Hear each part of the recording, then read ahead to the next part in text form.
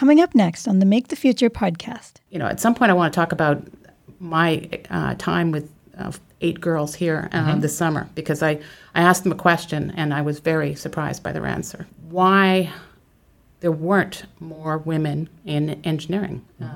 This was a special class for software engineering. There was 8 girls, grade 9 to grade 11, and the quietest girl jumped up right away and said,